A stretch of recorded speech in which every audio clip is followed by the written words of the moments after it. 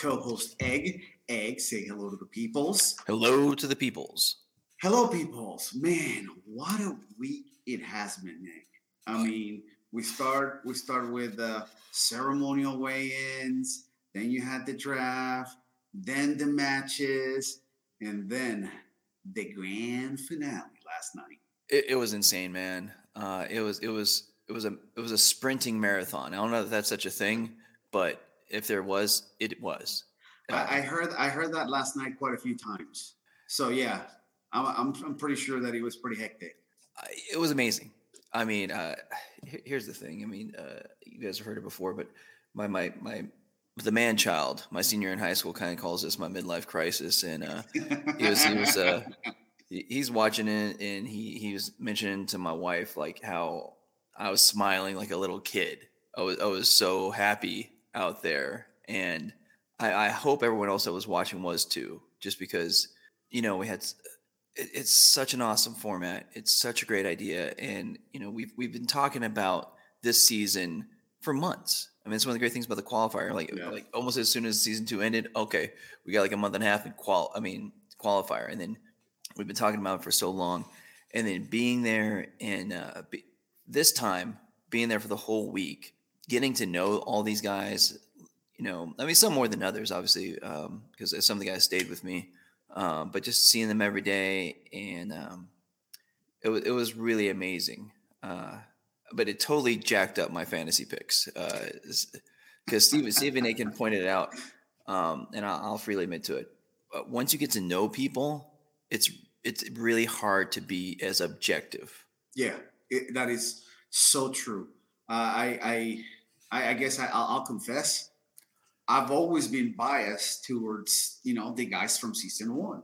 Sure. So coming in, into season 2, of course, I'm pulling for, the guys from season 1. Now, if I'm going into season 3 and there's, a good mixture, is like, yeah, I'm pulling for guys from season 1 and 2. So obviously, when we get to the finale, the way that I think and that I feel is like, to me, this is going to be between Caleb and the Elbow Genie, and of course, Mario was there too. He's from season 1. So obviously, a little biased. And then, I start thinking, I'm like, dude, Manning is from Duval, bro. So I had all these, allegiances, all these. Man, it was so hard. But in my heart, again, because I am a little biased towards the guys from season 1, I thought that it would be, Caleb and the Elbow Genie. Completely. Yeah. Man, we'll talk about that in a minute, but the walkouts, the walkouts this season, that's just added so much extra flavor. It was so much fun. But yeah, I was of course, like you, I was hoping for the OGs, and I always kind of, I was hoping for Elbow Genie and Caleb. I mean, Mario too, love him, but Elbow Genie, he's so self-deprecating, and as the season went on, to see him like kind of hit his stride and get a little more self-confidence, even though he was one of the guys I was just like, it was the grueling nature of the season just wore on him a lot. And he was, not complaining, but just, he let us know, he's a dude that lost weight during the season because he just could not get enough calories in. But of course, I was cheering for him. But man, David Evers, a rocket scientist, Quadzilla, the Mexico. What EMC equals square, whatever. You know what I'm saying? Yes. It's smart and deadly. And smart. Yes. It just and what a great fashion. I mean, he almost went in there like Elijah Carlton style, just like, I'm going to take some legs real quick. Goodbye. But he was smiling all the way through.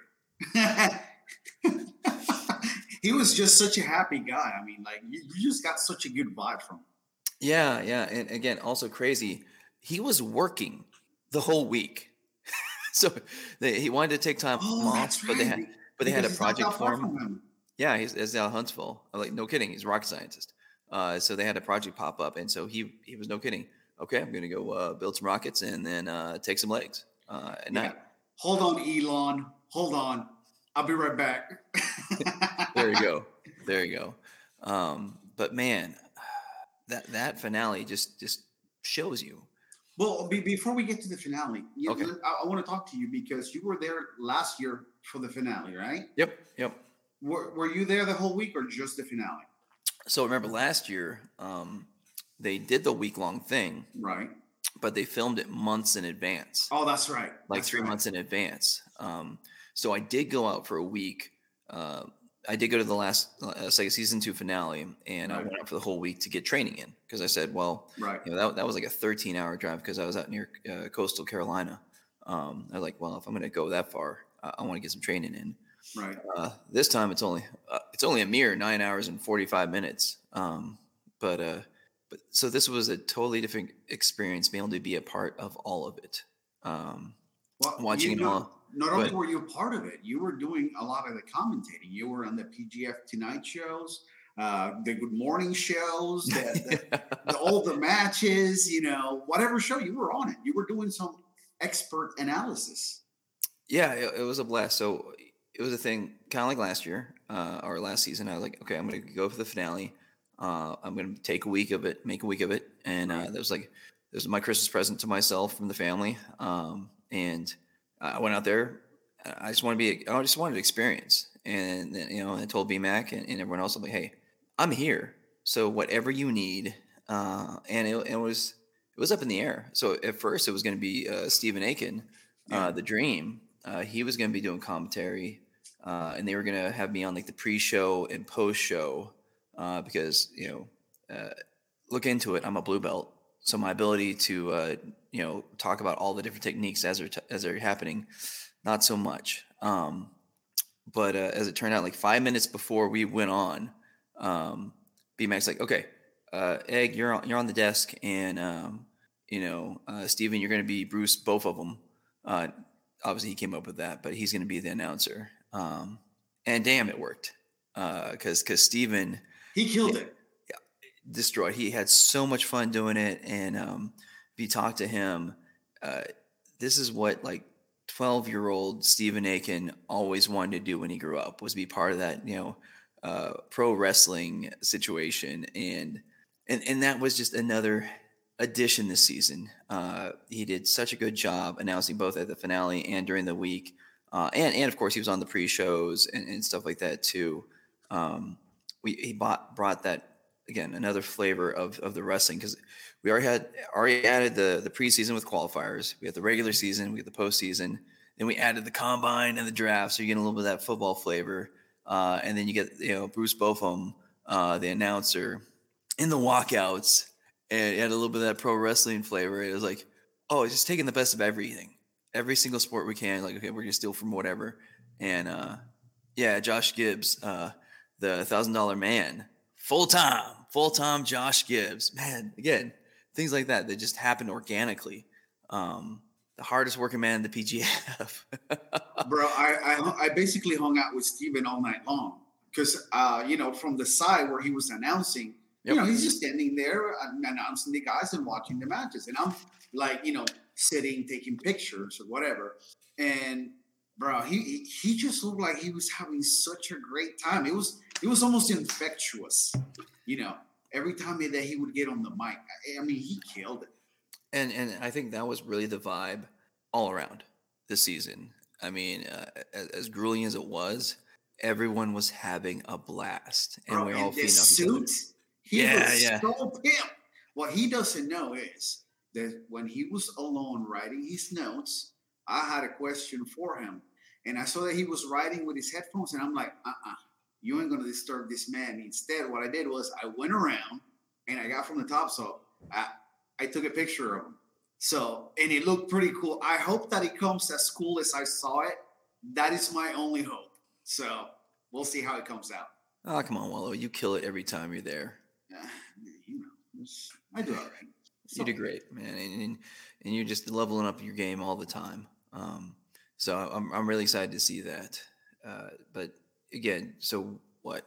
Went out there last Saturday, got there. I got there like a few minutes late for the weigh-ins, like the actual 1000 weigh-ins, the real ones. So I missed a couple of them. And just seeing that, again, soup to nuts, seeing the whole process. CM Poor, Kevin Primo, and Randy Roden in their, cancer survivor, like, oh my God, they those guys looked rough as could be. But man, by the end, they're even the next day, we talked about during the draft, like Randy, like, hey, it's Randy. It's actually Randy. Yeah, he looked like season 2 Randy. Yeah.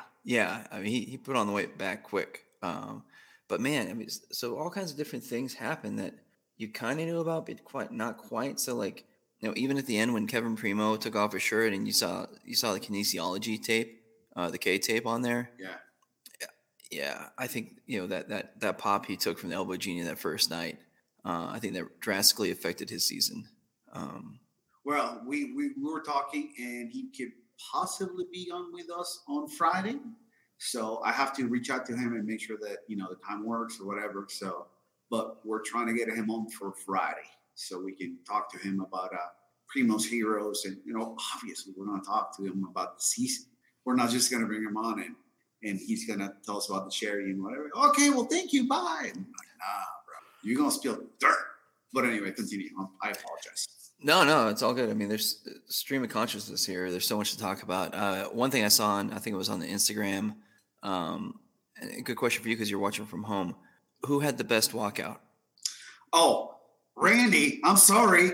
When the lights would go off and everybody could be like, beep, beep, beep. And then he would take his shorts off and everybody, yeah. So that was my answer too, out of the three, between the bad guy, Kevin Sherrill, handsome Kevin, and Randy. I think Randy takes it just because of the interactive part of it, because we're all making the beep sounds. Yeah. It was fun booing the bad guy. Because I didn't always pay attention to the walkouts, the video during it. I didn't notice Kevin Sherrill's like hand through the air and then a little wink every time. But that's pimp. I mean, he was bastard. Yeah. He was definitely. Kevin was really smart. All right, there you go. Stop saying that Randy for sure. Not even close. I agree 100%. I just like all of them. I mean, but yeah. Randy's, again, interactiveness of it. And so it was weird because I think it was Wednesday. He actually did go backwards to the mat. And I think by Friday, or by Thursday, he's like, nah, it's fine. They got it. and then a few times he'd do like the outer baggy pants, and he'd still have the shorts on, and then he'd like do a second drop. Like, it's just so much fun. Oh, here you go. Even the man himself is saying Randy for sure. Again, the interactive nature of it just wins. I mean, it wasn't his. But I will say this: Kevin had the better mic skills than anybody by far. Like if he does like a wrestling shoot, forget it. He's gonna be the face. He's gonna be the Intercontinental Champion. You dig? But anyway. Yes. No. He's very, very smart. Him coming out saying he's going to do 12 toe holds, at the very beginning. Again, just very cognizant. He knew everyone was going to say, I'm going to try to get chokes for the first minute or two and then get breaks. And he's like, nah, I'm going to stick out. And now joining us, a man who is equally as handsome Kev, the Commish. Well. Can you guys hear me? Yep, what's up, Cinderella? You slept late? Dude, I slept 13 hours straight. Like, no pee breaks, no water breaks, nothing. Just it was like a face plant, and I'm out. Yeah, it was rough. Let me see if I can look at this look a little better here. Bro, you look fine. Listen. You're fine. I'm surprised you didn't sleep for a whole day. Just like 24 hours. Oh, I know, right? It was insane, dude. It was total insanity all week. Here you go. Scaff agrees with me. Oh, Scaff's watching. Scaff's Kevin is a star. We need to. I think Scaff is a star, dude. I just don't.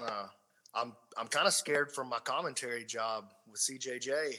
Oh, is that so? Man, like if Scaff gets that gig, if he ever, I can't let him get close to Eddie. I'm gonna lose my job. No, he does phenomenally. Just talking about in all the action, all the different techniques, and breaking it down for us, making it easy for the people at home to understand what's going on. And also, the man doesn't take a break. Every intermission, He lives his whole life like that, bro. He's a samurai. I'm a samurai of pizza. Bread eater. So Kevin Sherrill says just 12 months of me dunking on Buehring. I think he's referring to that calendar. A little bummed the Kevin match didn't happen, but all the way it was great. Just I wanted to see the belt get awarded. The Kevin belt.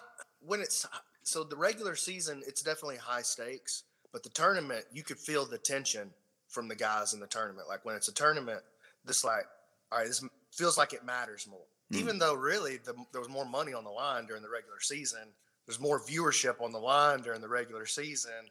And when there's money, when there's like high stakes like that, I don't always like to see teammates go against each other, because that's where if you do get hurt physically, your feelings get hurt too sometimes. You know what I mean? Yeah. And that can sometimes cause some tension in the training room when you get home. So in the regular season, it doesn't feel that way because the vibe is totally different. It's just fun, Mm-hmm. It's just a good time. Everybody wants to win, but it's a good time. It's more like playing church league basketball. You know what I'm saying? When we get to the tournament, it's more like it feels like it matters, So yeah, I'm about to go Michael Jordan on you, bro. Sorry. Yeah. It's win or go home. I mean, that's kind of the thing. Like, if you win against your teammate, you just sent him packing. So that makes sense. A huge live audience. We had a huge live audience. I was so pleased with the turnout, man. You could hear him. You can't what? You could hear them on the stream. You could hear the audience going wild and cheering and stuff. It was good. It was amazing. Oh, look at that. Egg, take it away. Go ahead and do it. Womp, womp, womp. Bias hacker, $10. I'm still looking for that omoplata Darce breakdown. Well, check this out. So everybody was going nuts over that. That's a move I actually do. No. Yeah, I love the omoplata and I love the Darce. The omoplata was the first submission that I actually figured out how to do. Like, oh, shoot, I can do this to people when I was a white belt. And then the Darce has been my baby for the last 10 years. No. I've been doing Darces for a long time, but I've really been super into them the last 6 months or so. But like, I can show you guys like a couple of different variations of that omoplata Darce combo right there. We had a question earlier. We didn't get to, but I'm going to post it to you. A gentleman by the name of Jonathan Greenberg's asking, why wasn't Elijah in the tournament? What happened? So Elijah came in with a wrist injury that wasn't super serious, but he was hurt. Yeah. And then if you'll watch in the second match of the last night, he gets up and he's shaking his I wrist. Remember that. Yeah. He played it cool, but he was hurt. Okay. And then he started getting sick on the night before the tournament, and he just got sick. I mean, he his immune system just shut down after a week of madness. For sure. And he couldn't do it. Plus, he's a bad guy, and so he didn't mind pulling out and ruining everything. Like, he didn't care. He's the bad guy. But you know what? Actually, if we're being fair, I felt like it made the tournament even better that he wasn't in it. Not because it made the level higher necessarily. Right. I should be real clear so it doesn't sound like I'm talking trash. Elijah's my dude. He's your voice, Gracie. We know. Yeah. Well, not just that, but he's got I love him off the mats too. You know what I mean? So he's my guy. PGF had never happened. Elijah is still my guy. Yeah. And then I've gotten so much closer to him and over the years and stuff. So I'm not talking smack, but what I'm saying is if Elijah was in the tournament, I kind of felt like, well, Elijah's the clear favorite. Whether he wins or not, you never know. Right. But he would have been the clear favorite to win the tournament, right? Yeah. Oh, yeah, of course. But once Elijah pulled out, it was literally anybody in that bracket could have won it. So. That's right. All right. So here's Kevin Sherrill's comment. It says, upside, if Elijah has stayed in the tournament, me and Buehring first run, and Gio doesn't get it at all. Yeah, see, I didn't want to see, I really didn't want to see Kevin and Kevin fight in the tournament because of the stuff we were just talking about. Mm-hmm. It's fine. It's fine to do. I don't have an issue with it, but I always have an extra stress. My stress level goes up 50% when I see my students fighting each other in a tournament. You know what I'm saying? especially something like that. So I'm glad we got to avoid that, to be honest with you. And I'm really glad we got to see Gio in the bracket. Man, bummer though. He really got his knee. He really got his knee hurt bad. Like it gave a good 3 or 4 hard pops. So I was sitting right there. It was rough, man. And he was in pain. They had to get out pretty quick, but he was in good spirits though, man, to be honest with you. He was like, just let me know when the next one is. I'm 100% in, while he was limping away, you know? Right. Oh, man. It's, I mean, I was trying to take the pictures, but I didn't see the actual, heel hook. I was just like, oh, it was a knee bar. Oh, it was a knee bar. Yeah. See, I was just trying to focus on getting, my composition. And let me tell you something. David Evers is, of course, rightfully so, going to get the credit. Right. But his coach, Eric Owl, who runs he's one of my brown belts. He runs the 10th Planet Huntsville School, just right down the road here, where everybody flies in when they come to Decatur. Mm-hmm. And he called the strategy and the finish for every one of David's matches. What? He laid the plan ahead of time. I heard him do it. Like he was telling me what was going to happen. And David went out and did it every single time. So that's the man behind the scenes right there, Eric L, did some masterful preparation and coaching for David. So shout out to Eric. Well, it's like Scaff was talking about the importance of having that coach.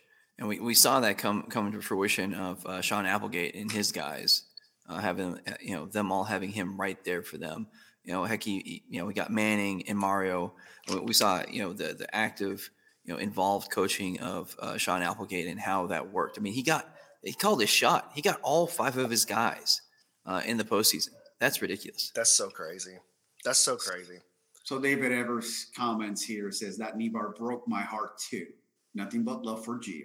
Yeah, I mean, we all know. Hey, listen, these things happen. It's jiu-jitsu, so it's not, Chinese checkers, right? Yeah, I mean, it is what it is, dude. You have to see it as respect. Yeah, for sure. Because listen, man, I know that, for instance, just David and Gio. David knows that Gio's not going to tap to anything that's less than superior. You know, if he comes in and gives him, well, let me just see if I can. No, man, it's full send. And that's the way it has to be. Like, and all of those guys know what they're signing up for. Yeah. Like Wallow, you line up across from me in a tournament and we don't know each other that well. I'm expecting you to kill me. Listen, man. Well, I expect that you're going to try to break my leg if you get the chance. And I understand. But I'm going to have to break your leg too. Like this. Yeah, there's a flip side to the coin. It's an agreement, like it's what we signed up for. And look, man, nobody ever wants to see anybody get hurt. I mean, we saw a guy get his arm broken, like the bones in his arm broken last night. I mean, I don't know why he waited so long to tap. I mean, that was his fault, man. That was his fault. That was locked in. I looked away. I had to look away. I looked away several times when I was looking at, some of those submissions. I was like, oh, that's going to break. Oh, that's going to break. And one of his, the one that I was looking away to was his. And, sorry that happened, but man, that tap, it's okay to tap. Yeah, you know what, man? So that was an Americana, right? I didn't have the angle on it on the stage, but it was like let me see here. Like an Americana, right? So on an Americana, as the arm stays bent, it keeps all the pressure in the shoulder. You really feel it in the back of the shoulder on an Americana. But how do you defend it? If that's what breaks the shoulder, you start to straighten your arm and get it back. But as the arm straightens, the force bleeds from the shoulder into the humerus bone. And then as it straightens more, it bleeds out into the elbow. And then even more, it bleeds to the forearm. And so as the arm straightens right there, there's a lot of different injuries that happen during that range right there. And I'll give you the Kimura is the same way, right? I'll give you another example. Rarely when you see somebody get a Kimura and it breaks, pretty rarely is the arm bending and the shoulder breaking, right? That happens sometimes. Like you'll see Ethan Krellinson broke that dude's arm, if you'll remember that one from the reverse triangle, one of the great Kimura finishes of all time. But a great example of what can happen as the arm starts to straighten, force bleeds from the shoulder down into the humerus. And as the arm straightens, think about Frank Mir versus Nogueira. Yeah. It creates a spiral fracture on the humerus bone right there, about right there.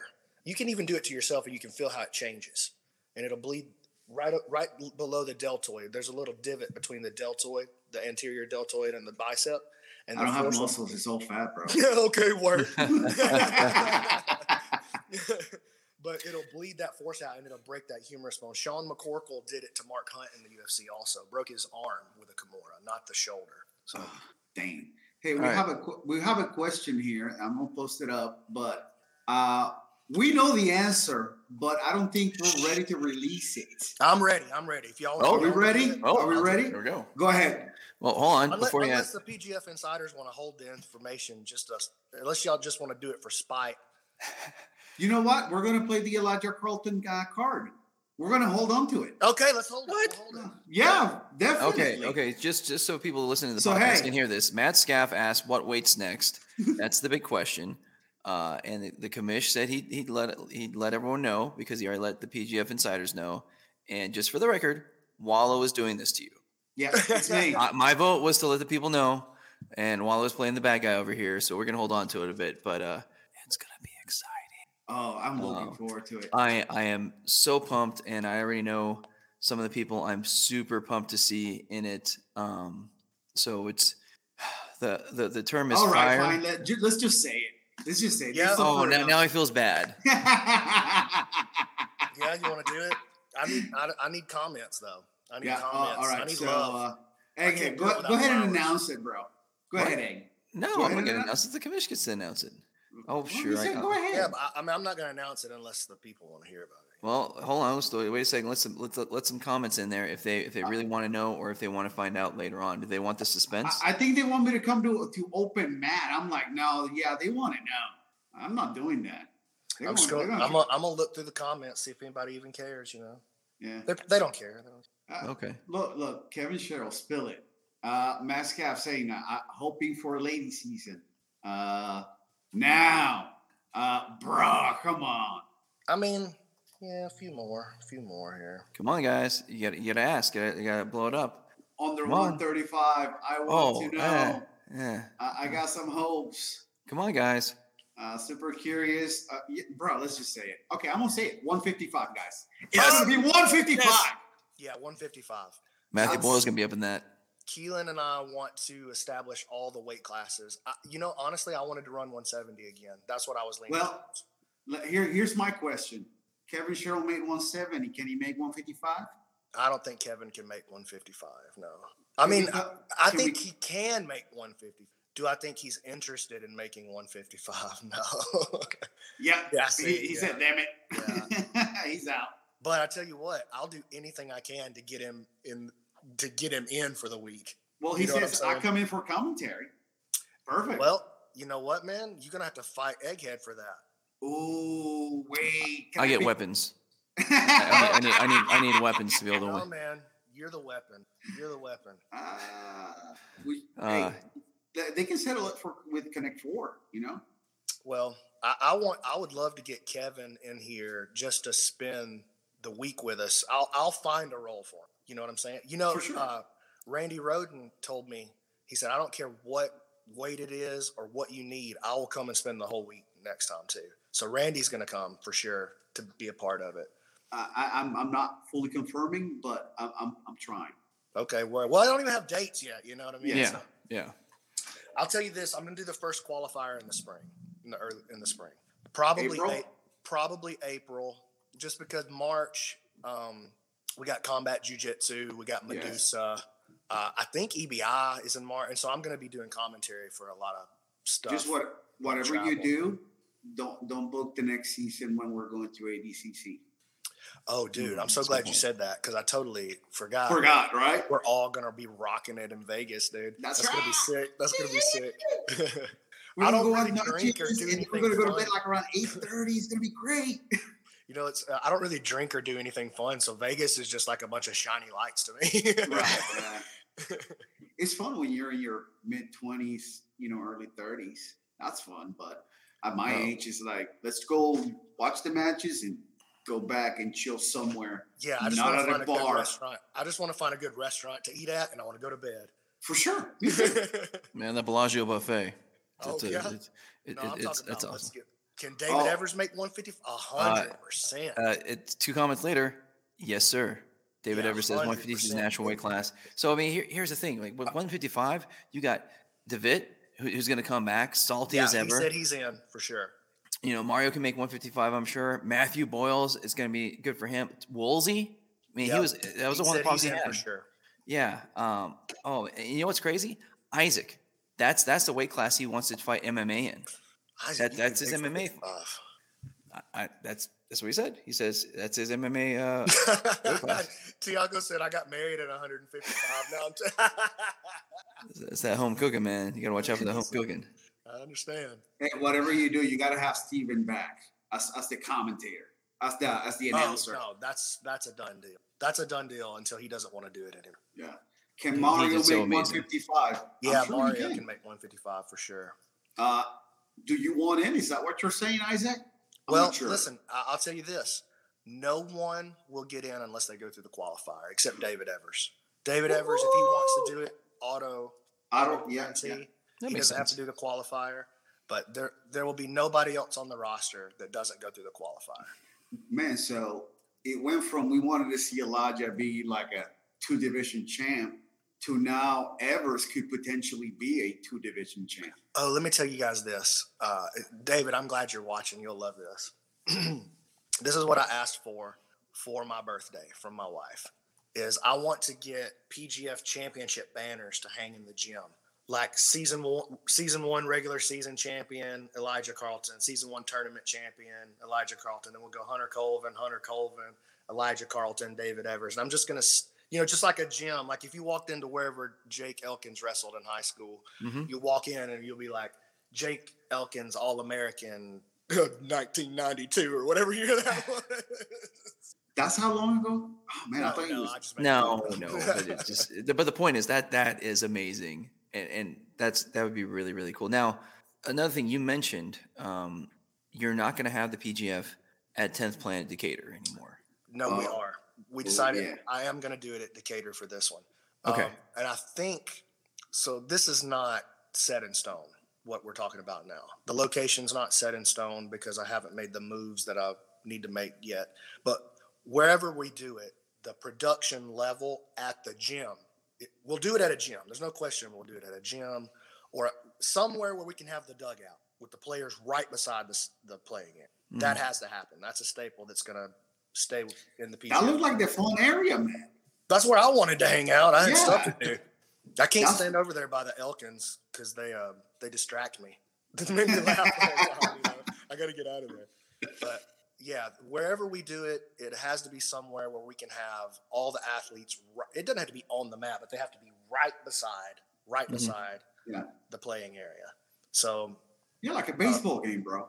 But what I think me and Keelan, this is what we want to do is we want to buy a bunch of permanent lighting and trusses and install them at the Decatur gym. Because I think we got the venue to do what I'm trying to do. You know what I'm saying? I don't need a big audience for the week. I want the big audience for that last night. And by the way, man, while I'm on that topic, I just want to give a major shout out to Jamie Houston from Summit Grappling. Like that, he made last night financially successful for us, which I could not have done I don't know how to do it. It's just not part of my skill set yet to run a live show and make money off of it. I got an idea that I'm going to run to you by a little bit later off camera. Yeah. And, I know that there was an issue with and initially as the problem started coming in on the pay-per-view, I was like, oh no, I'll never want to do the pay-per-view again. But then at the end of the night, I got the pay-per-view revenue numbers and I said, well, I can be convinced. So what I probably will do I'm definitely going to do a pay-per-view again, but I'm going to get it right this time. I dropped the ball. I messed it up. Well, really, it wasn't. Honestly, I'm taking the blame for it, but it wasn't me. So many people tried to buy the pay-per-view that we crashed the Summit Grappling website. It's like not built for that kind of traffic. Oh. And he's never had that kind of traffic for any of his MMA shows, for any of his grappling shows. Okay. Bro, we broke his website and people couldn't get in. That and just I mean, could be clear. That's the kind of problems we're looking for. You know what I'm saying? Like, good problems. That's a problem. I'm not happy about that, but it is the kind of problem that I'm looking to have. You know what I'm saying? So yeah. Go ahead, Egghead. Sorry. No, I mean, just I think communication on their website would have helped a lot as far as like, okay, expect to get an email from Zoom with the link. Because I heard in the Discord, because that was kind of fun being in the Discord, but I was like, okay, you'll get an email. I'm like, okay, well, looking for emails, looking for trash. Found the one from Summit Grappling. It has my ticket number for the pay-per-view. I'm like, okay, is that my Zoom number? Do I do that? And so I called the phone and got hold of him. All right, he called me back, but just things like that. Okay, this is the actual process. That would help. Yeah, well, we won't do it with Zoom again. There'll be a different thing altogether. It'll be done much better this time. I may not get it right this time either, but it will be way better. Well, it's like I said in our little chat. It's like, hey, every iteration, you improve. You know, season 1, season 2, season 3, have all been a little bit different, and you work out the kinks and you make it awesome. Which kind of leads me to my next question. And you kind of said as much. You've been telling us, hey, this is it. Season 3 is it. We're not doing any more. So much so that we're talking about PGF insiders being like, okay, I guess we're just going to go back to McDojo show and maybe we'll come back if it ever comes back. So knowing that you were likely not going to have another one or not exactly like this, what changed? Well, the first thing that started shifting my feelings on it was Keelan's energy was up for this one. Like he came in, he was preparing super early. He had a plan super early, and that gave me a lot more confidence. Because like I have a vision in my head of what I want, but I have no idea how to make it happen. I really don't. I don't have any of the skill sets that Keelan has. I'm just an idea guy, and I love on everybody and make them feel happy and good, and happy that they came, make sure that they feel taken care of. And so my job is just to set the culture and the vision. And then, when there's organizational problems, I take the L's on everything. Those are my L's. But when I really started feeling like I was getting energetic again, was Keelan started making me feel that way, because I could feel that his confidence was growing, and he was starting to understand deeper where I wanted to go. Right. And then once everybody, about 3 days out, I started getting anxious. Like, okay, I'm ready. And so I was just pacing for like 3 days before it started. And then when everybody got there, the combine was okay. I felt good about the way the combine went. It was all right. I got some big level ups to make on the execution of that. The combine's going to stay, but I got to level it up dramatically. Right. But the draft was where I really started going, okay, this is going to be really, really fun. So the draft got me super pumped. And then the first night was good. I got really stressed out after the first night. So we had some computer issues that we thought it was the Wi-Fi. It wasn't the Wi-Fi, turned out. We kept having everybody turn their Wi-Fi off just to make sure that didn't become a problem. But right. The Wi-Fi was not the issue, turns out. I just was blaming Charter for it. But it was our computer. And so we had to go in and, we spent all night on Monday. And Keelan literally, he might have slept 2 hours Monday and Tuesday. And he worked through anytime he wasn't sleeping, he was just working. And him and Isaac got in there and helped solve the problem.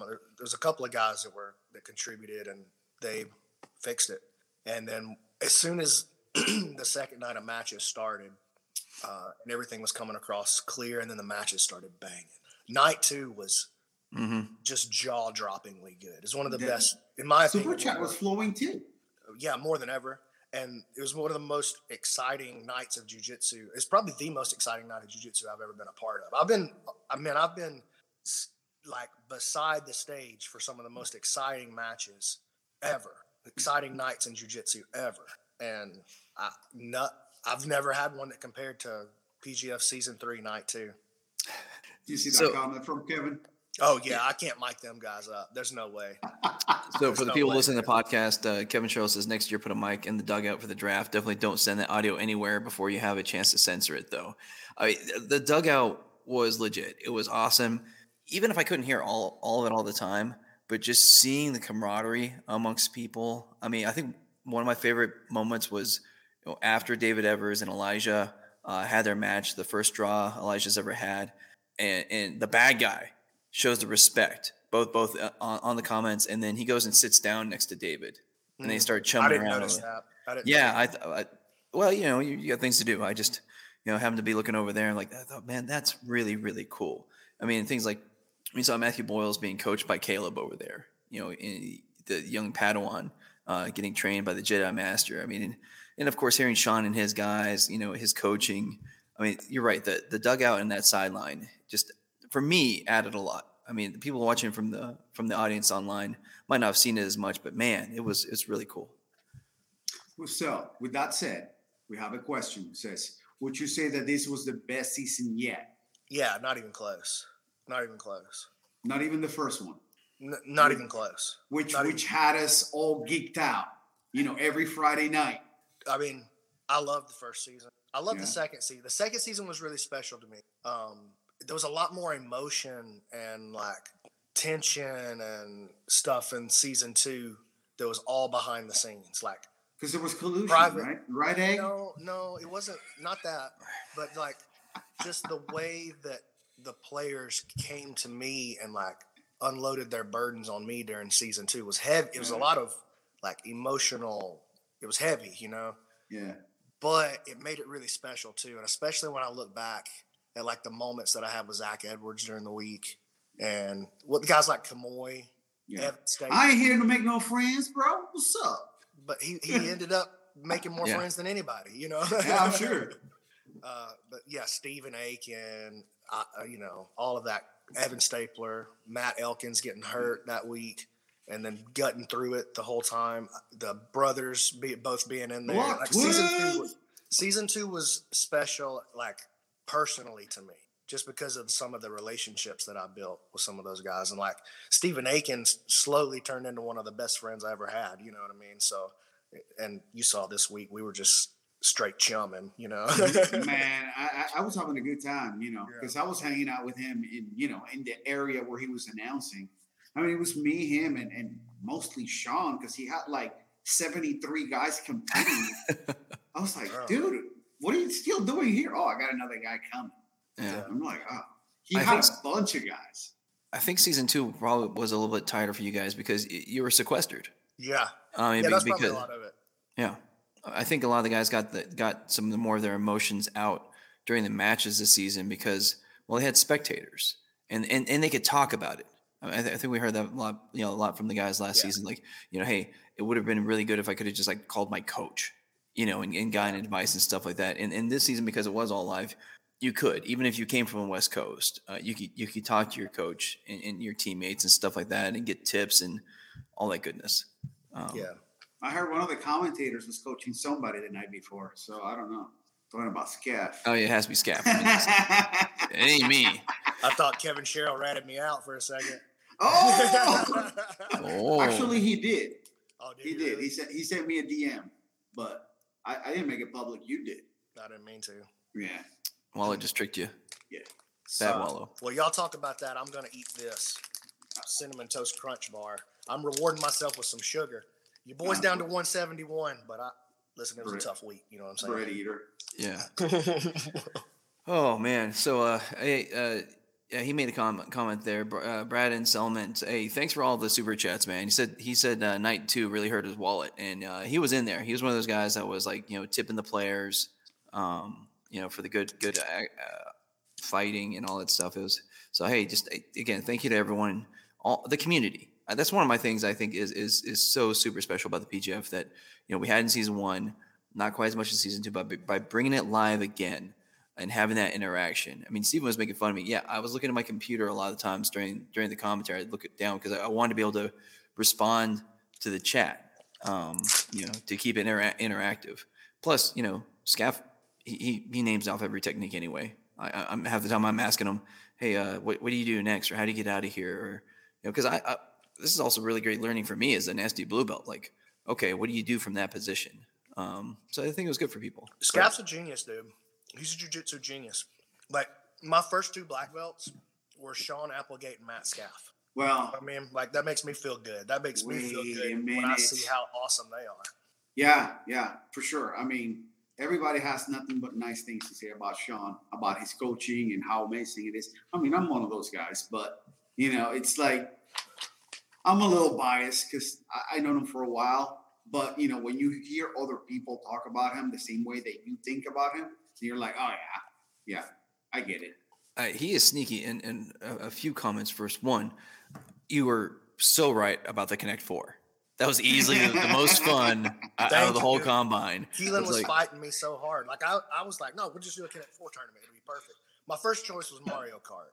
Oh, like, that would be dope. I was like, no, that'll take too long, and it won't be as corny. Like, keeping it a little bit corny, or like it made it fun, When Sean took out Eli in like 7 checkers in there, people just were going crazy. It was dude, I've never heard a cheer from the crowd erupted at a it was nuts, bro. But then he little evil genius mastermind, sneaky guy, everything is calculated. He starts coaching for guys that are possibly, going up against his for getting into the finals. So that was a sneaky move. And then I was talking to Stephen about this, like, we always talk about the comments he makes. Oh, he doesn't have it. He doesn't do, he don't got it. And then he'll say things like, when Isaac was in the triangle, I don't know if the thing was Mario's, and Isaac just had to keep pushing in, and Stephen's telling him what to do, and Sean's over there, yeah, just push in. It'll make it tighter. I mean, just like sneaky little things. He is he plays the ref. He plays the player. He's going. Hey man, he's having fun too. Come on. Yeah. Well, the craziest part about Sean is that here's what my wife always says about herself. She's like, Brandon lives his life at between 8 and 10 on the excitement scale. Like, I never really drop below 7 ever for any reason. I'm just a rapid person at all times. She's like, I live between 4 and 7. She never goes. And Sean lives between 4 and 7. He never gets too hyped. He never gets too sad. Nothing really makes him. You just can't fluster that dude. Yeah. Either direction. He's wild. Let's see. We got a question here. If you're able to be in the next one, physically, what? Tiago, we can't even get him on an open mat. Come on, man. Waller's not going to go out there. I think he means if you're able to show up to the season and take the pictures. Oh, okay. He's complimenting your photography skills. Oh, okay. I thought he was talking about me being part of it. I'm like, they're going to have like a 300-pounder division, the short and stocky division or something like that. But anyway, I mean, I could if I went out there. I just need a lot of memory cards because last night I took over 1,200 pictures. So. Good. That's crazy. Yeah. Hey, Bias Hacker said we missed his question. I think he did a super chat and we didn't get to the question. Oh, what was? My bad. Oh, will Joe Kai and that young woman commentator from last year commentate again? I was trying to not answer that question because I'm feeling a little affronted here. I'm feeling like he's trying to fire me. Like, Bias Hacker, I thought he did okay. Come on, man. No, you did awesome. Joe did great. I doubt Joe. Joe would be perfect for like a interviewing behind the scenes kind of role. Okay. You know what I'm saying? Joe would be. You know what Joe would be perfect for is this show. Okay. Like, he would be the perfect guy to bring on, and like, because Joe likes to talk. He likes to poke and talk trash a little bit. That's perfect for what you guys. Really? I've never. What? You know what? You're right because I don't know him that well. I mean, I've met him, but Joe. He's a trash talker. That's all he wants. He just wants to poke and talk trash. When can we get him on? Let me tell you. So listen, Joe just got his black belt from me not that long ago. Yes. I have never once rolled with Joe when he wouldn't be like, oh my gosh. And then I would turn to look and he would jump on me. Like, why? You know what I mean? Like, he's that kind of dude. Like, he's always like trying to he's the best, bro. I love him. Lie, cheating, Steve. Yeah, and he's super quick-witted and he's funny too. So he would be a perfect addition for your show, actually. Oh, here you go, Matt Anderson. Yeah, Joe likes to run that mouth, dude. That's my favorite thing about Joe. So, South Dakota Chris was mentioned in the comments by Daily Stack. Yeah, see, Jackson knows. Jackson's one of our training partners. He knows what's up. So, for the finale, Yeah. Chris actually had jeans on. Did somebody have to go buy those for him? I think he might have just. I sat him down the night before and I said, "Hey, Chris, You got to dress up. I need you in a referee shirt, dog." He said, "What about all black?" I said, "Let's go. That'll work." we need a striped shirt, man. Well, see, I thought Keelan is the one that convinced me because I was just going to let Chris wear whatever he wanted to and just let that be Chris's character because he's always the referee. He's always going to be the referee until he doesn't want to anymore. Yeah. You know? Mm-hmm. So, I mean, he does such a good job. Oh, yeah. But, there's really only been a few mistakes over all the matches that he's ref from. There's really only been a few mistakes. They've been pretty minor. I haven't seen him make a giant error that I can remember. I'm sure he's made some big ones that I just missed. But well, last night we had the little controversy where he said I got tapped, and I thought so too. I thought I saw him tap, but during one of the Summit matches, they were close to the table, but I guess not. So he let it go. He's like, okay, go back to it. I thought that the dude tapped. So I really didn't see very many of the Summit matches at all. I was just using that time to put out fires all night. Yeah. What the big thing for season 4 to be more successful than season 3, the big thing that's going to have to change is really not anything about the PGF. It's me. Like, I have to become a better organizer, a better communicator, and I got to close up some of those holes that Brandon has. And then those will reflect themselves in the PGF as I do that. But that's really the place where I notice, okay, this is a problem, and it's a problem that could have been handled if I was just better at that. You know what I mean? So I got to make some improvements there. And I think as I do better and become more disciplined, that the PGF will become better as well. Well, I mean, you know what you need to fix because you obviously are recognizing it. So it won't be an issue next time. Well, that's the great thing about putting yourself out there. Like, these competitors are putting themselves out there, right? Yeah. But hey, me too. I'm just glad that this season they understand that, this is a jiu-jitsu tournament, but this is also a show, and there's like a media side to it. And they were all about it, which was great. Last season we had a little, conflict with a few guys that didn't like maybe what we said, which is, it wasn't a big deal either. It was just, it is what it is. I guess when somebody's talking about you in a way that you don't like, maybe, you take a little offense to it. But I will say everybody has been super cool though. It was like a momentary thing where, they thought that we were just going to be bashing them or something like that, maybe. But I think they knew that we were there for them. And I think the more that we do this, the more that the guys are starting to understand, like, we're creating a show. Right. We're using jiu-jitsu to create a show. Right. And, I kept explaining, and Kevin Primo, more than anybody, he really took that message to heart this year, where he didn't take any of these losses or performances that didn't result in a win, draws. He didn't take any of those personally at all. Me and him talked about it a lot leading in, like, Kevin, I want you to use your jiu-jitsu to come in and put on a show. I'm as your coach, I already know what you are. You don't need to impress me by winning, and losing is not gonna upset me. What I want you to do is come in and put on a show and be exciting. Mm-hmm. We're playing street ball. It's not the NBA. We're playing street ball. And Kevin really took that to heart, and he didn't let any of those and I'm sure they hurt, of course, but he didn't take any of those losses personally and let them hurt him. He just was like, all right, on to the next one, and I thought that out of all the athletes that he really understood the message that I was trying to get to him about just using your jiu-jitsu to put on a show.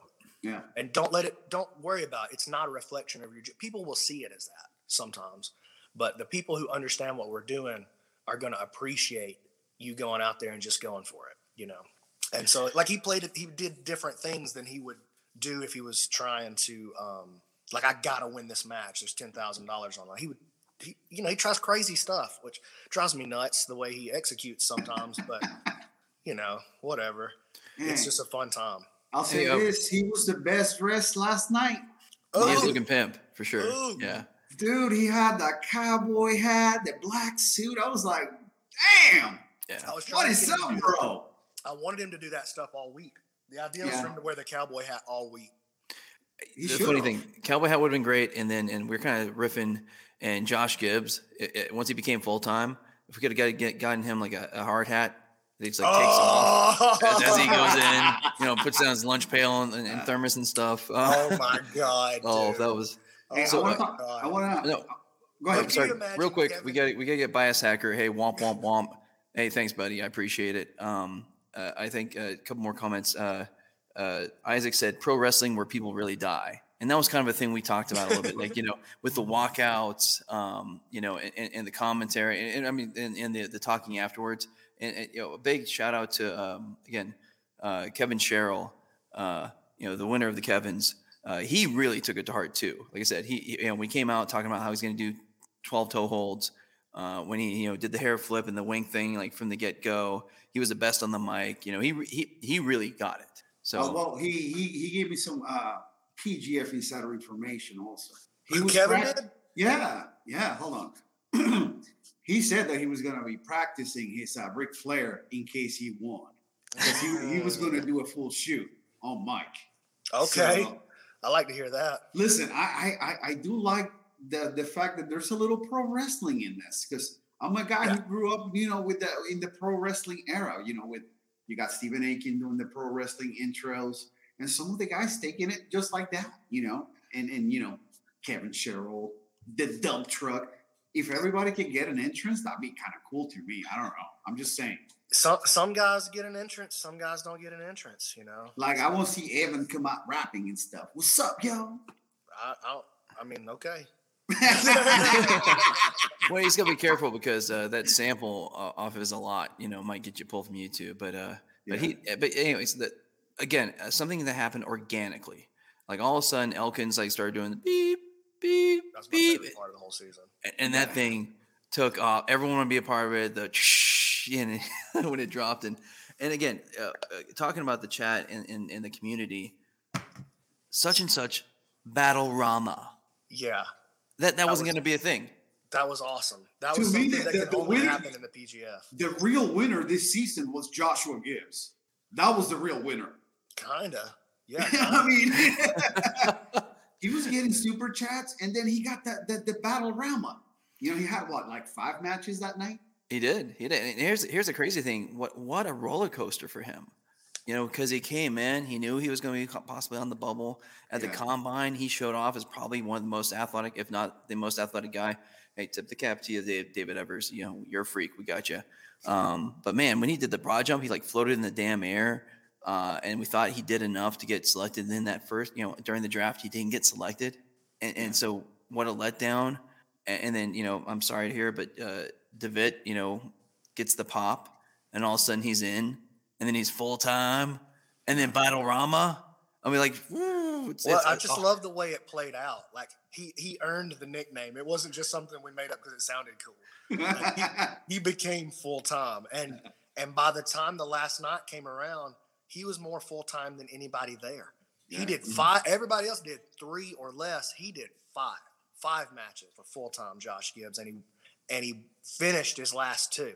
I just thought it was awesome, dude. That Josh Gibbs has a place in my heart for the rest of my life. You know what I'm saying? For sure. Listen, that match between him and Matty Boyles, match of the season. That was the match. That was so intense.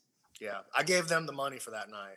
I haven't given them the money yet, but I awarded them the match of the night. We'll settle up all the super chat money and the match of the night stuff. Anything that came in extra like that during the week, we're going to sit down and do the math and tally all that up on Tuesday, and then I should have that to them by the end of the week. But another thing that is cool about the PGF. I paid them before they did one match. Like I paid them their salary before they did their first match, So what the results, they didn't get paid by the results. They got paid for being a part of it. Just like the NFL, dude. I don't know if you're about to go 6-6 or 12-4 or whatever. I don't know if you're having a good season or a bad season, but you're getting what you're contracted to.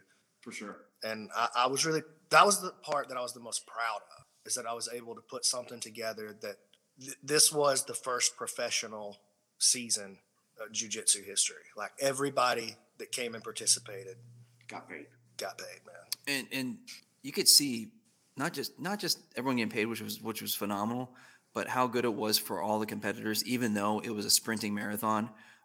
When Stephen Eakin brought them all, to talk to him at that last night, if they weren't going to make the playoffs, and some he missed that we got on, with Scaff afterwards. I've rewatched after the final match on Thursday.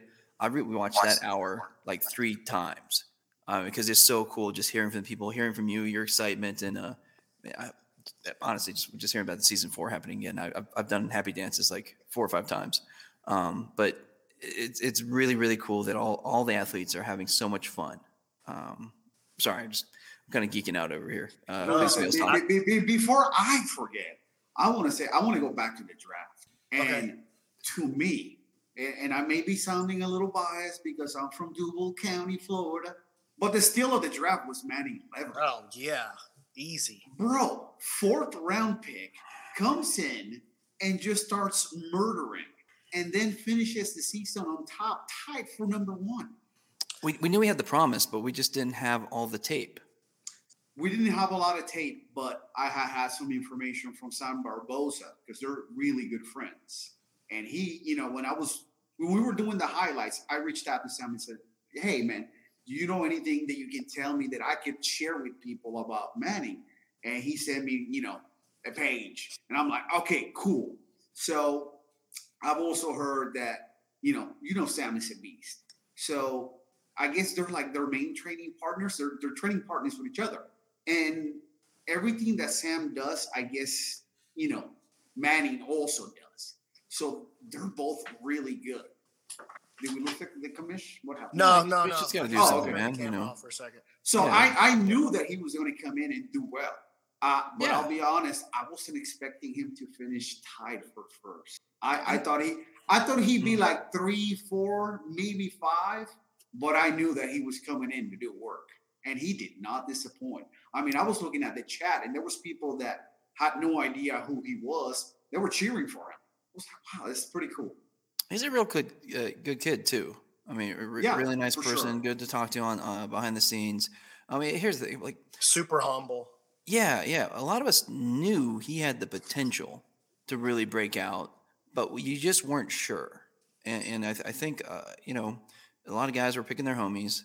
People they knew. And so again, Sean got lucky getting him. But kind of the newer coaches just didn't know him. I think that's part of the deal. You think we can bring Stephen on? Yeah, that's what I'm doing. I'm going to send him a link right now. Bobby, both of them? Yeah, both of them. Because he's asking where the party's at, so I'll send him the link so he can jump in here with us too. There you go. I'm trying to hang out with Stephen Eakin every day if it's possible. Stephen Eakin, the link has been sent, brother. Ooh, that good-looking girl in the comments right there. Which one? Y'all the LMAC, come on. Y'all see her, come on. Oh, she asked about the Battle-Rama. Bring her on. Oh, okay, hold on. Let me invite her. I just want to see her. Okay, let me. I'll send the link to LMAC. Hey, the bias hacker was asking if we're going to have that young woman commentating from season 2. It was the same woman, dude.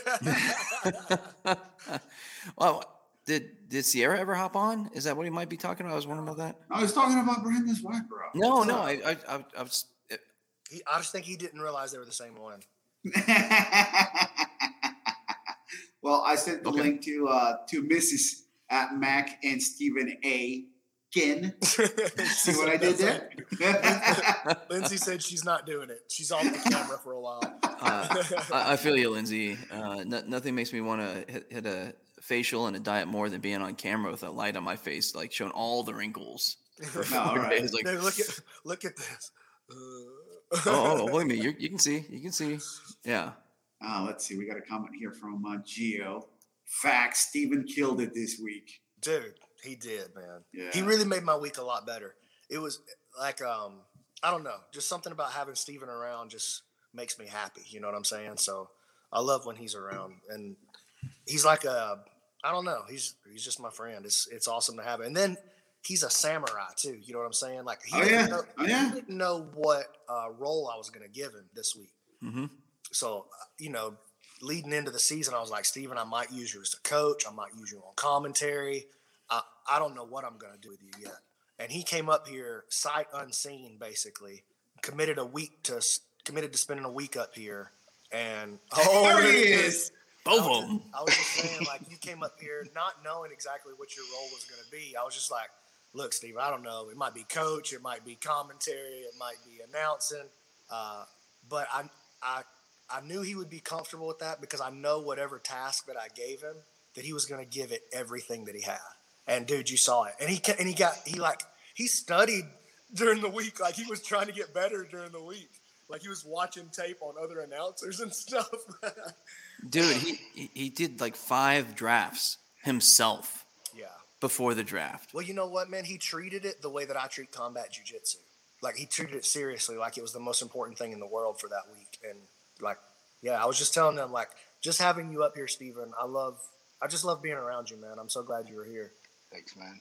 It was really fun to be able to be there. I definitely did not plan to do any of that stuff or think it was going to be any good or whatever. But as we got going, it was definitely like a lot of fun. And then once we started agreeing that we were going to sell it, I was like, all right, we're going to go full send then. And yeah, studied like I did, dude. I probably watched at least like 5 or 6 hours of like different ring introductions from like Jimmy Lennon and Michael Buffer, Bruce Buffer, like WWE guys, Justin Edwards, all the different people like that, old WCW guys and stuff. And then a lot of like different interviews because I was doing 2 jobs. I wasn't just doing the announcing job, but like also when I came out there to ask the questions, I felt like that was like a different character than the person that was like announcing sometimes. So I needed to maybe figure out like different ways to approach the 2 jobs. So it was just a lot of fun. And I think season 4, we'll have it a little bit more down. And so it's going to even be more crazy than it was this time. I loved how you pulled people out of their shells asking questions. And even when you couldn't, you're like, all right, I'm just going to say crazy crap for you. So, yeah, he says he's going to kill all y'all. That's right. Like that. That's what they wanted to say. They just didn't say it out loud. Bro, you set up Matty Boyles every single time. Is there anything else you want to say? Dude, he was throwing alley-oops. Yo, what up, Kara? I want that shirt. I can tell you this. I talked to Boyles last night. 100%. I'm going to level up the merch game in the next few weeks for PGF. We're going to get some real merch up because, I mean, the people want it, you know. Well, do you want to make a policy? You that design? So I try to make a policy. I don't do anything in the business that people aren't asking for. All right. You know, because there's not a market. I'm not going to create one for you. But the people want PGF gear. The people are going to get PGF gear. And the very first thing I'm doing is a Matthew Boyles "What Up, Kara" shirt. That's funny. Yes. It's cold. We have a question here for the panel. Egg, go ahead and do the super chat. Womp, womp, womp. Bias hacker, $10. This question is primarily for Brandon, but also applies for the entire panel. How does it feel to know that PGF is something that will revolutionize and innovate BJJ moving forward? It feels amazing, man. And I fully believe that. I think that we have the premier event in jiu-jitsu right now. Now, do we have the premier talent? No. But I know I don't need the premier talent, but I don't think I necessarily want the premier talent, to be honest with you. You know what I'm saying? Like, the best basketball players in the world play where? The NBA. Yeah. The most fun basketball players to watch in the world play where? In New York City, street ball. That's right. That's Earl the Pearl Monroe. Yeah. That's these guys. I know who you're talking about, bro. That's Hot Sauce. That's the Hot professor. Sauce. You know Marcus what I'm saying? Selkins. Those guys are more fun to watch, and it's just totally different. Sure. If you want to see beautifully executed plays and you want to see the highest level expression of basketball, there's no question about where to go to get it. It's the NBA. But if you want to have the most fun watching basketball, you watch And One mixtapes. That's right, the professor. And so that's a little more akin to what I'm trying to do than just because, listen, man, and y'all have heard me say this before. If I'm looking for the best grappler in the world, I'm just going to, what's up? I'm just going to call Gordon Ryan. Little dream. If I'm looking for the best grappler in the world, I'm just going to call Gordon Ryan. I'm going to have him come down. I'm going to write him a check. And we don't even have to play the matches. You know what I'm saying? Yeah. But that's not what I want to do. I want to have guys of all levels in the season. And I want to take this idea that black belts are somehow untouchable gods out of the sport. It doesn't belong in the sport. That idea, especially now, more than ever, it's patently false. It's untrue. And it doesn't belong. It sets up these weird insecurities and rivalries and hierarchies in the sport that just don't belong. You know, if you're and it's your first date, like I'm a 9th grade freshman and I made the varsity team and it's my first time on the high school wrestling mat, you might see the returning state champion and he might wallop your nose into the dirt in round 1. Welcome to the jungle, kid. You know what I'm saying? Or you might come out there and give that guy the fight of his life. And it doesn't matter if you're a freshman or not. You're here to party, you know? And I think that having the belts in jiu-jitsu, I totally understand the purpose. I'm behind the belts. I think it's good for goal setting. It's good for marking your own progress. It's fine. But a lot of people hide behind those and create insecurities in their own gym and their own life that I think have no place in our sport or our martial art. And so one of the things I'm out to do is to take that out of the sport. It doesn't belong in the sport. It's crazy because we were driving last night back to Atlanta, and Chris said, if there's something that the PGF has shown is that belts really don't play a big factor in this thing. So basically he said what you said, but you said obviously more eloquently than he did. Because he's a flop. It's Chris. What you gonna do? Yeah. Hey, just real quick, womp womp womp. Another bias hacker, and Elmac already answered this, but he was asking about Sierra, and I don't think it was. I don't think she commentated one of the qualifiers. I think she did though. No, she did the Mid-South Classic. That's what I was gonna say. Yeah, it was the Mid-South Classic she did, so they probably just saw her on that, and she did a great job on that one too. She'll be back the 27th for the next one. That's what I was going to ask you. She's really good, man. Yeah, we're gonna have her back. She's gonna be one of the anchors, I guess, if she wants the job. And she did a great job of the play-by-play on the Discord. A lot of people were really appreciative because some people did have problems, I think, buying it on their phone and stuff like that. And yeah, it was a disaster. The purchasing of the pay-per-view was an abject disaster. Well, dude, I'm so glad I didn't know that. I'm glad nobody told me the show was going bad online because it would have made me probably change the way I was trying to do it or whatever. No, you were great there, man. I'm glad, but that's what I'm saying because I thought it was still live. I thought everybody online was watching. It was live. There wasn't. I mean, there was some couple minor streaming type issues. Oh, 29th, my bad. For the people that got in, but not really, right? If you got in, it wasn't really an issue. So the quality wasn't as good as it was during the week, but it wasn't bad, right? It was fine. But the problem was we broke the Summit website with so many people trying to buy the pay-per-view. And so there were a lot of people that tried to get in that couldn't. But we did so well on the numbers that I'm willing to try it again and get it right.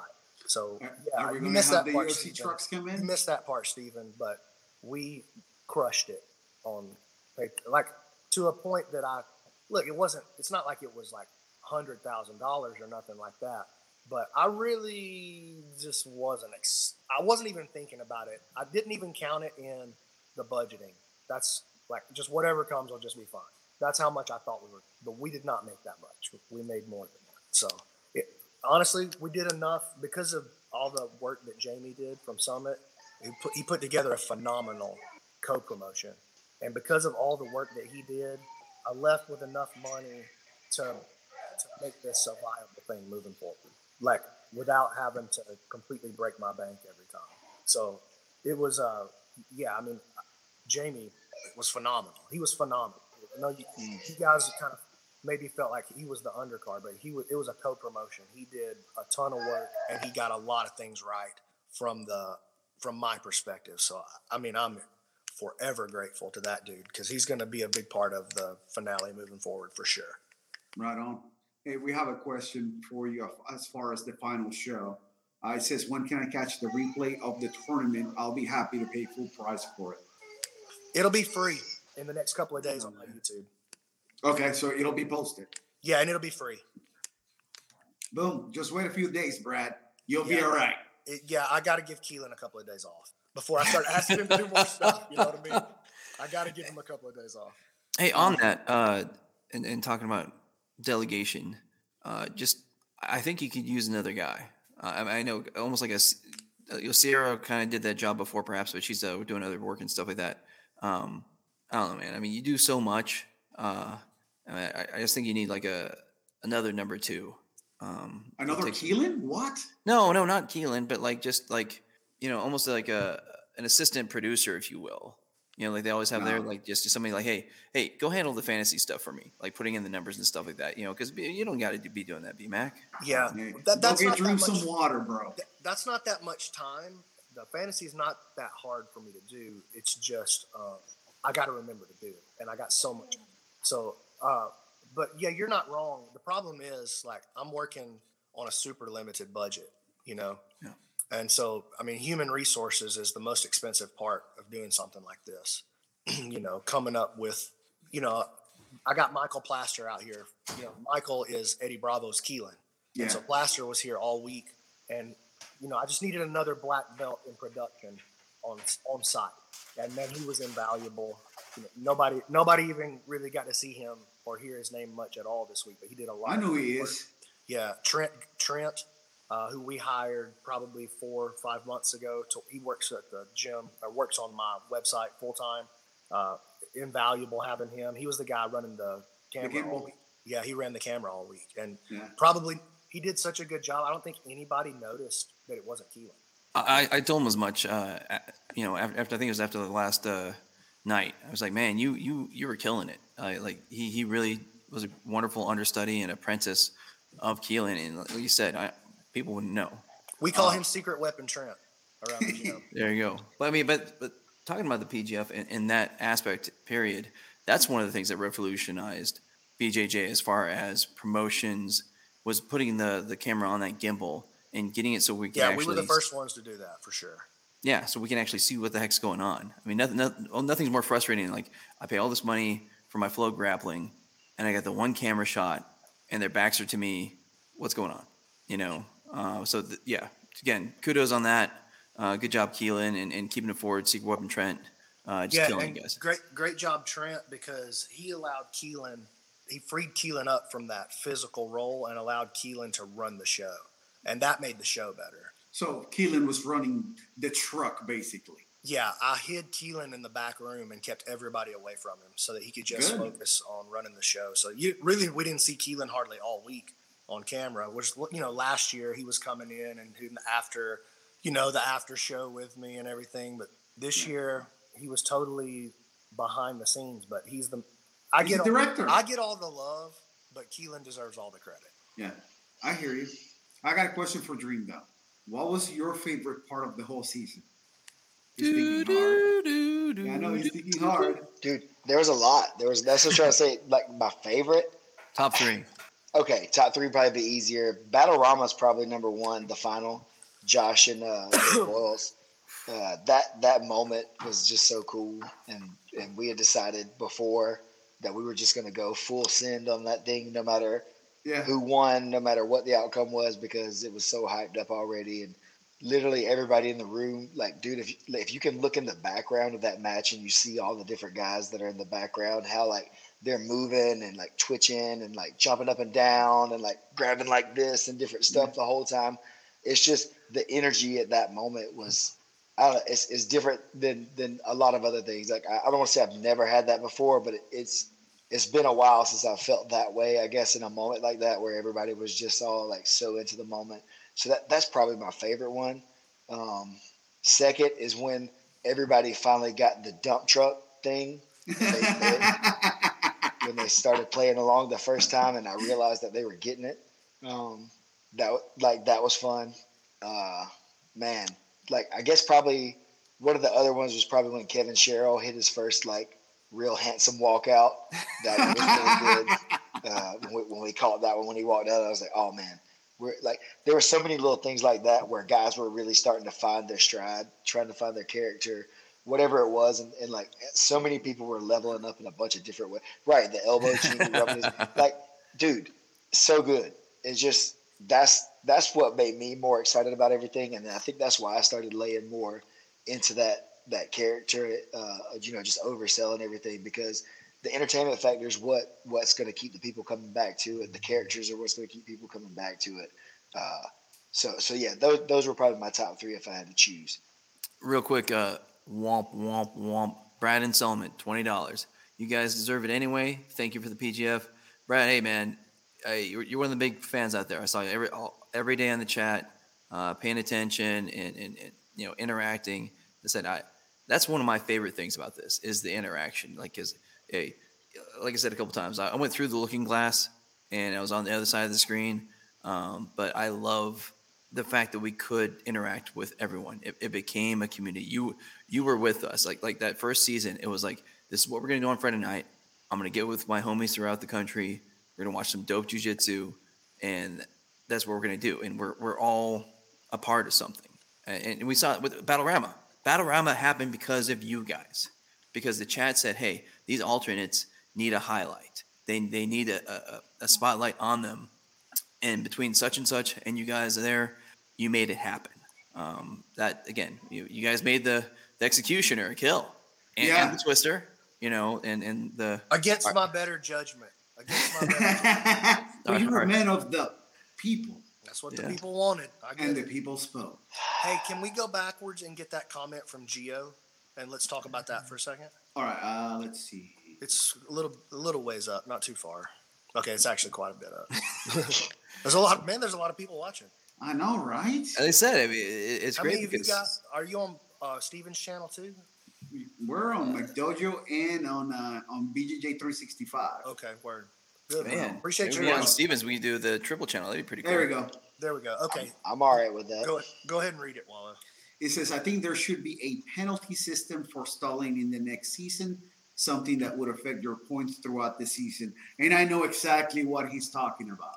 Yeah. And he's talking about his match with Carlos Andres, where he was not engaging as he should. Because, hey, listen, we're trying to win here. We're trying to make points.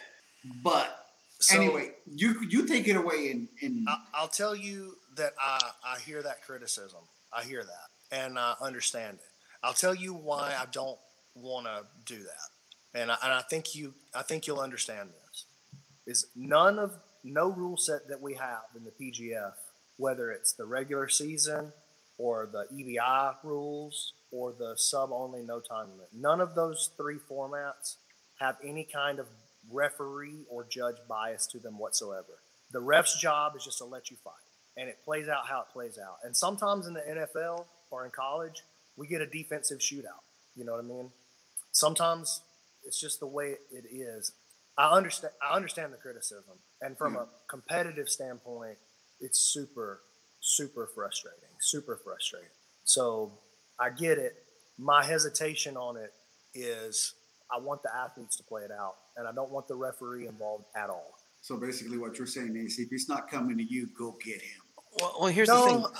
I'm not even – I mean, look, it's hard to go – I've rolled with Carlos a couple of times. Yeah. It's even in training, it's hard to go get Carlos. Like, how do you just go get it? Like, that's tough to do. So I understand the criticism, and I especially understand it from the mindset of the competitor. Yeah. Stephen, go ahead. From the top, from the guy who runs it, I have to set the vision. And one of the most crucial parts of the vision is that there is no judge, there is no referee to interfere with the action. The athletes decide it. And so, Gio, to be honest with you, I probably won't alter that at all, but I do hear you. So I understand what you're saying. I feel for you, dog. I would have been mad. You weren't mad. You're more of a gentleman than I was when I was competing. So I hear you, but it won't change. Bro, it's the Mexican blood. You know what it is, bro? Listen, dog. Latinos, we get heated and we want, hey, this puto's not engaging. So my take, there's a couple things, I guess. As if I was competing, I guess, in the moment, I would definitely see where Gio's coming from. So I 100% can understand his side of it. But to think about it from the PGF standpoint of it, one, the 6 minutes is already a bit of a stalling warning in and of itself. You have a stalling warning when you walk out there with the zeros. And then sometimes it may be strategic for you to get that guy to draw out and get just a zero for the playoffs rankings or for whatever it may long-term help you out in another way. So sometimes it might be better for someone to give you a zero, even if they can't like tap you out for the point structure. And then for the storyline, that just makes it way better too. I will say, as a fan, it was a little frustrating watching Carlos's matches. I thought he was exciting. Yeah, I mean, yeah, that blows my mind to hear actually, because from my perspective, I thought that he was super fun to watch. Yeah, I thought he was exciting. With the exception, who I compare him to, man. Yeah. I compare him to Hanato Canuto. If you guys follow the jiu-jitsu scene, you'll know he's one of the best black belts in the world. But Hanato Canuto, 3 times every night is the most exciting guy in the world. He's going to give you 3 Instagram clips in every match that are like, dude, how does a human being do that? And everything that happens between it is going to be the most boring jiu-jitsu you watch all year. You know, and I feel like Carlos kind of did that.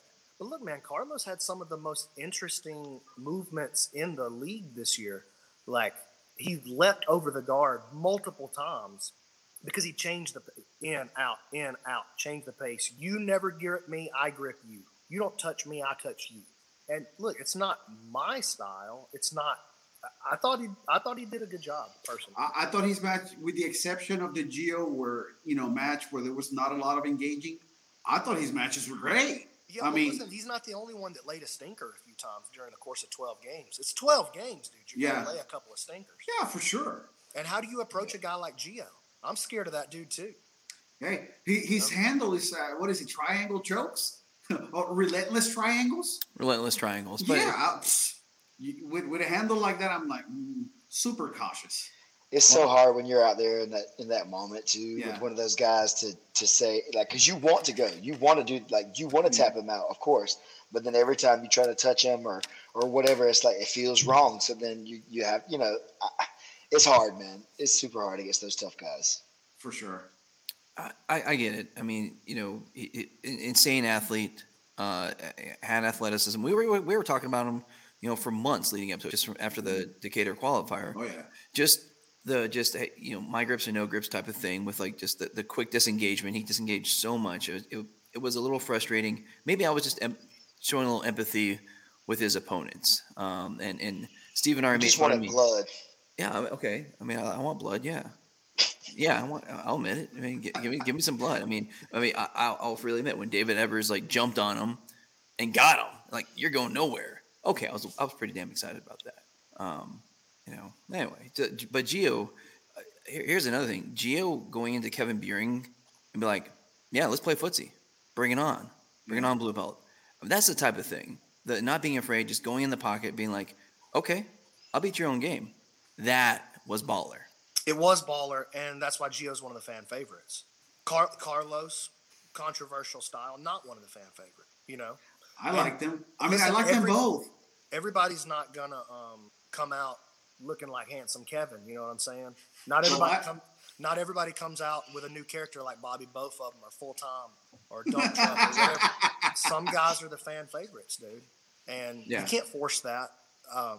But from my perspective, I thought Carlos added a beautiful element to the season. And so look at it like this, too. And I want him to go through the qualifier and come back. That's what I was about to say. I got to step off for like 2 minutes here. I'll be right back. Yeah, go ahead. Sure. Along that same line, though, with the Carlos talk, nobody was a big full-time fan last year either. He came back this year, had the story already kind of from last year where he didn't really score many points on people and stuff. Came in, got picked at the bottom. You know what I mean? So having that story from Carlos maybe coming in, now he's going to be going back. I'm sure he's going to go back to work now and try to, like, get better at getting the kill shots off. And he was all about that 155 season if it comes back around. So I would almost guarantee he'd hit a couple qualifiers because he definitely wants to get back in based on the conversations we had on Friday. I guess that was Thursday. Well, we did make the announcement at top of the hour when we started the show. The next season is 155. We made it happen, buddy. Woo! We out here. So nice. It's going to be lit. I mean, all these guys. Dude, there's already 6 guys now that we know are going to come in banging already that were in here this season. Mario, Dane Lee, Carlos, Tyler Woolsey. Like off the top of my head right then, all those Matthew guys are already Boyles. longer Boyles. Yeah, like all those guys. So, yep. So, yeah, there's going to be guys that are going to be stabbing each other to get those 155 spots. That was heartbreaking for DeWitt. I mean, it was. He comes in. He's the last pick, dude. He's phenomenal. You know, I saw phenomenal black belt. Yeah, he's a tough guy for sure. He got upset, rightfully so, to me. I mean, I was like, you know what? Have your moment because I understand, I get it, but man, when he got in and he got hurt, I was like, fudge. We're not going to be able to see what he's all about, you know. But now he may have another shot at it, you know, with the for him, obviously this week, that's not a good story, right? That's not a good story. But for him now, having that happen, he went out there, he got his match, he did really well, got his break, and then he got hurt in the second match. Now, I think some of that could have been because he was so fired up that he let that go on a little bit longer. Had that not been in his mind state, he may not have let it go so far. And he may not have gotten hurt. So I hope he gets to come back and gets to show what he's really capable of and stuff like that. Because I think you're right. What we were about to see before he got hurt was gonna be really crazy. And so now he's got all that we just talked about, and he's gonna be building it up towards the next season. So I think everybody better be looking out because Longer's gonna come in firing hot. Yeah, for sure. We have a comment here also from Gio. I want to put it out there. He said, by the way, there's no beef between Carlos and I.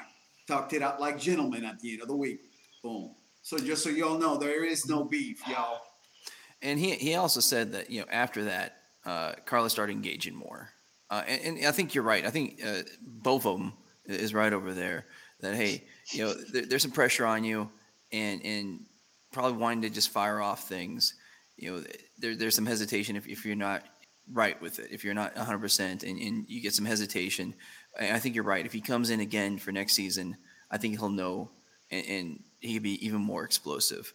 But really quick, I want to say Kevin Sherrill coming in. I don't know if you see this coming. Throw it up there, Wallow. Kevin Sherrill says, so we talked about it. And next season we want to do a trios match. The League of Extraordinary Kevins versus the Elkins. You know what's funny? We actually talked about that in the post-production meeting one night. We're like, you know what we need the Kevins versus the Elkins. Well, speaking of the Elkins, and before I forget, Marcus Elkins, bro, with the crazy subs. Like I at one point, I'm like, I'm putting him on my fantasy. I don't care if he loses. Because if he hits something from his back and his legs and it's like, you know, whatever, it's over. So I might get some points out of that. So I picked him. I'm like, let's go. Hey, that was crazy. Can I share with you guys another rule change that I'm going to make next year? 100%. So here's a PGA Insider rule change. So I'm going to continue to tweak the team points until I get it exactly like I want it. This season was good, but it wasn't exactly what I wanted for the team points. So I think next year for team points, they're not going to count towards the competitor. They're going to count towards the coach. And that's how I'll determine. So like this year, Sean's going to, by the way, I still got to settle up with you, Sean. So hit your boy and call me, you know what I'm saying? But coins.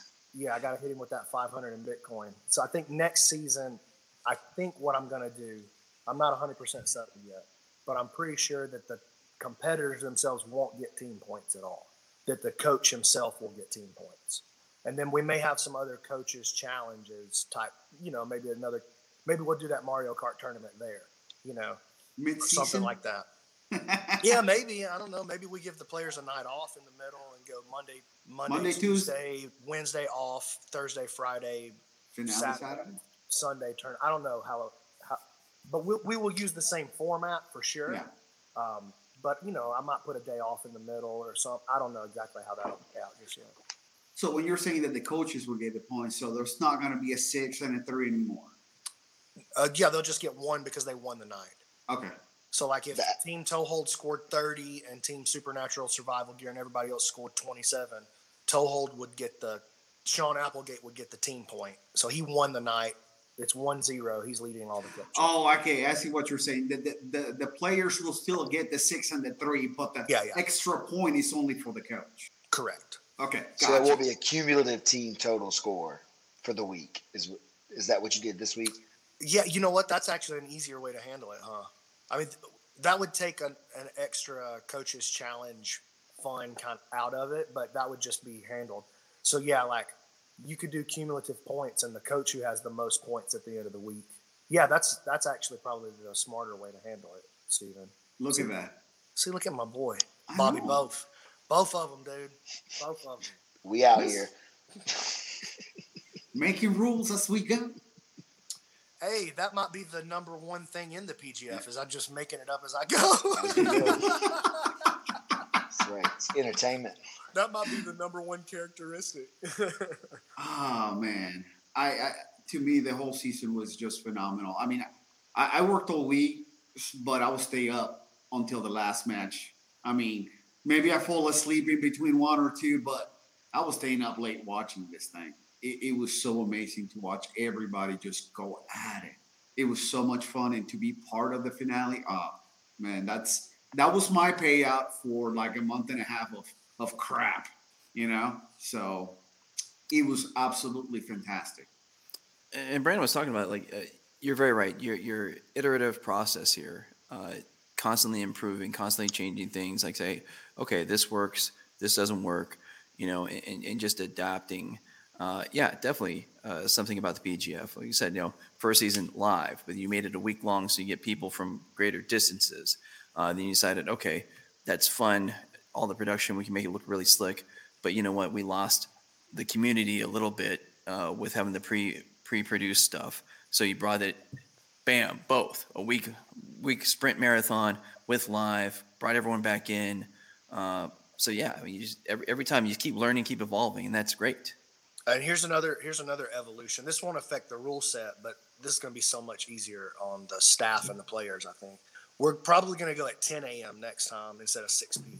because that was stupid. 6 p.m. was stupid. It made my nights go till, there wasn't one time where I got in bed before 4 a.m. Not once. So it made mine and Keelan's week super long. Yeah, I mean, I feel like I had to fight David Evers 15 times.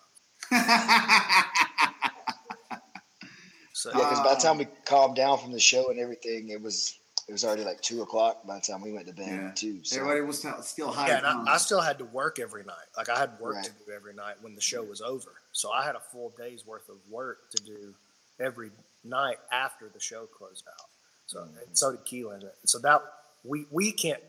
I can't do that. I'm too old. Yeah. So 10 a.m. That'll be the start time. That's right. In Bobby's wheelhouse right there. Bobby's going to be on point at 10 a.m. Voice all fresh, hadn't talked trash. Oh, yeah, baby. Ready to go. He's going to have tea before every announcing gig, Bobby Boffofum. How do you – I'm so jealous, dude. I've wanted a cool nickname my whole life, and I've never had a cool – when your name is McCaghren, you don't want people to call you McCaghren. You want them to call you the cool nickname. You know what I'm saying? B-Mac. Steven has two of the coolest nicknames. He's Bobby Boffofum and he's El Jefe. That's not fair, dude. Like, and both of them work so good. It's just not fair. I don't. That's the only thing I don't like about Steven. You just got to be able to move. Isaac is telling us to ask you about the backstory. For which one? Isaac, you better elaborate, my friend. Don't never ask Isaac to elaborate. Never ask Isaac to elaborate. It'll be too long. That was a huge mistake. No, because people kept coming up to me and people kept saying like, "Oh, you're like Bruce Banner," and I was like, "That's the Incredible Hulk." And they're like, "Well, Bruce Buffer," and I was like, "Well, you still won't like me if I'm angry, so I'll just be Bruce Boffofum." And then I just kept saying Bobby Boffofum by mistake. And so but Bobby's so much funnier. It actually works better. Yeah, for sure. I was like, where did that come from? All right, I get the backstory. Just like all the other nicknames this week, they were organically developed in the room. And who gave you all Jefe? The lady that was working she was the chef for us in Costa Rica. Listen, we can't get into too much of what happened in Costa Rica. Oh no, I won't. We got to keep that a secret. That's what we're gonna say. We'll just say it was the chef that was with us in Costa Rica. What happens in Costa Rica stays in Costa Rica. We cook some stuff up. That's all I'll say. Listen, man, when you go to a foreign country with your friends, you can't be telling them stories. Los Jefes for life. Los Jefes. Los Jefes. All right, so we've been. That's it, baby. Let's go. We've been yapping for the last hour, almost 2 hours. Any final thoughts before we go? Anybody got any questions in there? Throw them in the comments because you're about to lose the opportunity to talk to all these guys. Yeah, because I'm off of PGF mode. I'm going straight NFT mode next week. Well, and Warrior Week this week too. So all right, if you got questions, shoot them at us right meow. Let's see. We have a comment here from the Daily Stack promoting the Dream Show. Watch it on the Dream channel. Wednesday we'll be at work. Yep, and also on the, he's talking about the other one. Yeah, he's talking about the Costa Rica. Yeah, he's talking about the other one. Sorry. Oh, gotcha. Let's see what other comments we got. Okay. It's all Isaac. Okay. It's okay. He's our biggest fan. I guess we don't have any questions. Well, here I'll give you one more insider right here. So I told you I'm going to work on the NFTs starting on Tuesday. They're not going to be branded NFTs. They're going to be PGF NFTs. So we're going to make PGF trading cards basically in the NFTs. Yeah. So that's all I can tell you for now. But if you're a PGF fan and you're into crypto, you're about to be real happy with what's coming down the pipe. Will there be a Dream NFT or a Bobby Boffofum NFT? It'll be both of them. Both of them.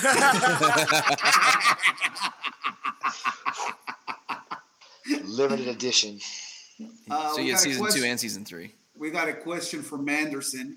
How many rounds until you're going to have a 205, 220 PGF season? It's going to be a while before we get back around to it. We're going to cover all the weight classes at Keelan's request, by the way. Oh, Manderson is jonesing for that 205, We're going to cover all the weight classes before we get back to repeats on weight classes. And we're going to get there's a strong possibility that I'll have an 8-woman 135 during season 4 as well. Strong. Okay, so a dual season. Yeah, it'll be smaller. Okay. I live with a woman that can beat me at jiu-jitsu. So I understand. Like the talent level, in my estimation, is equally high in women's jiu-jitsu. But the talent pool is 100 times smaller. And you see that in the UFC. Like the girls who are the best, they're just as good as the dudes. Technically, they don't move as fast. They don't move with as much power. But it's technique for technique, they're just as good. But there's less of them. Because the bottom of the divisions in the ladies' divisions are like, well, coming in with, she's 5 and 7, you know her, you love her. You know what I mean? So. That was a nice intro. Where'd you get that?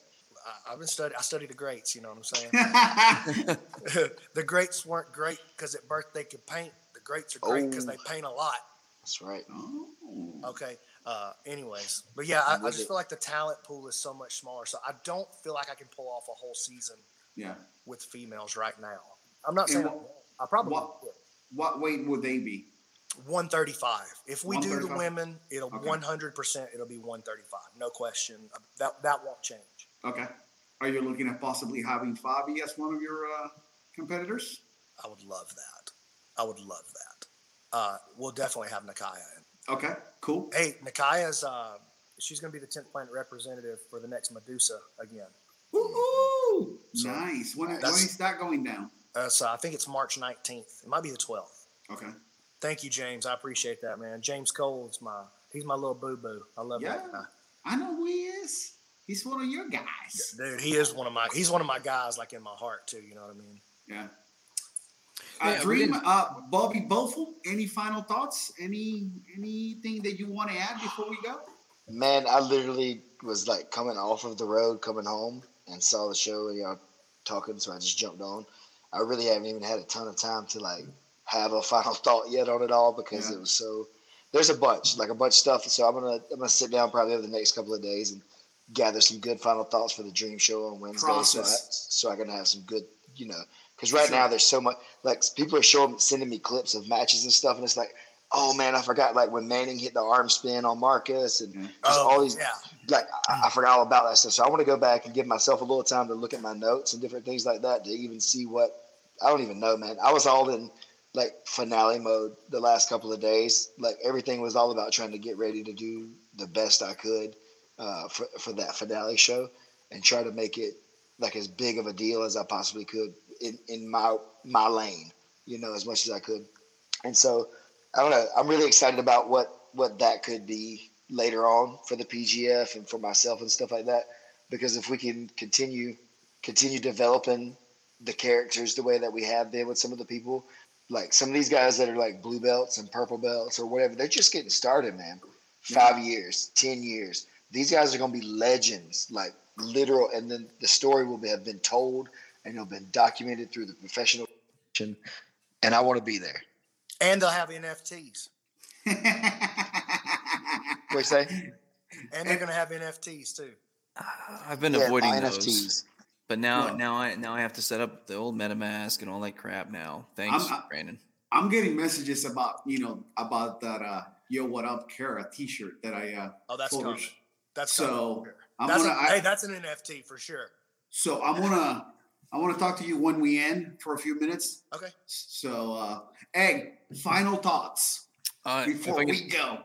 If I could say a few things, we haven't mentioned it, but two things that just again kind of happened organically.